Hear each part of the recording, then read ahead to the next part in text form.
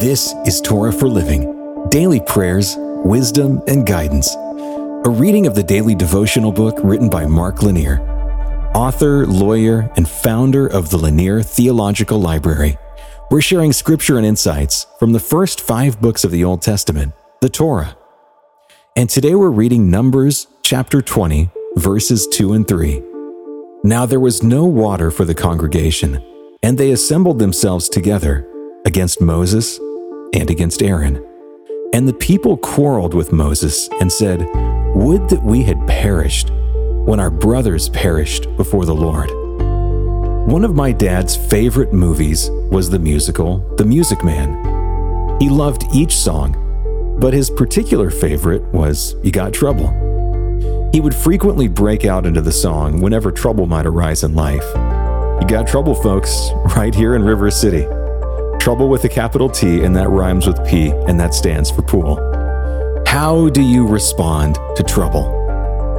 Most don't simply sing a song about it, like my dad, although in fairness to him, that wasn't all he did. How do you respond to trouble? Most don't simply sing a song about it. Do you ever play the blame game, blaming the problem on someone else? A lot of people are quick to point the finger everywhere but at themselves. That was the approach of Israel. We need to pause and look at what Israel was doing here. Israel was nearing completion of a 40-year wandering in the wilderness.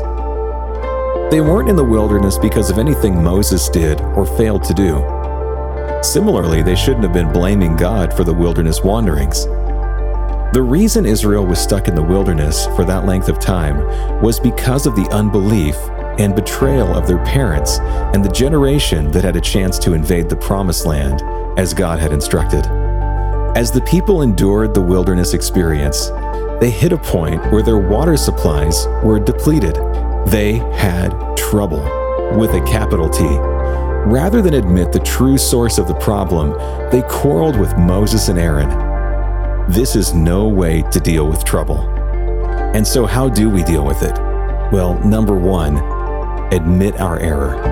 And number 2, rather than casting blame, try to figure out the best way to deal with the situation while also ensuring the problem doesn't arise again. Let's pray together.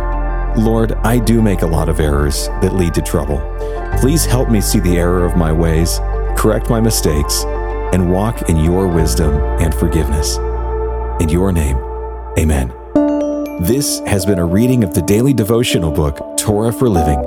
It's written by Mark Lanier, author, lawyer, and founder of the Lanier Theological Library. You can find out more about the book in the show notes. And you can hear even more podcasts, watch videos, and read blogs and devotions that will strengthen your faith right now at hopeondemand.com.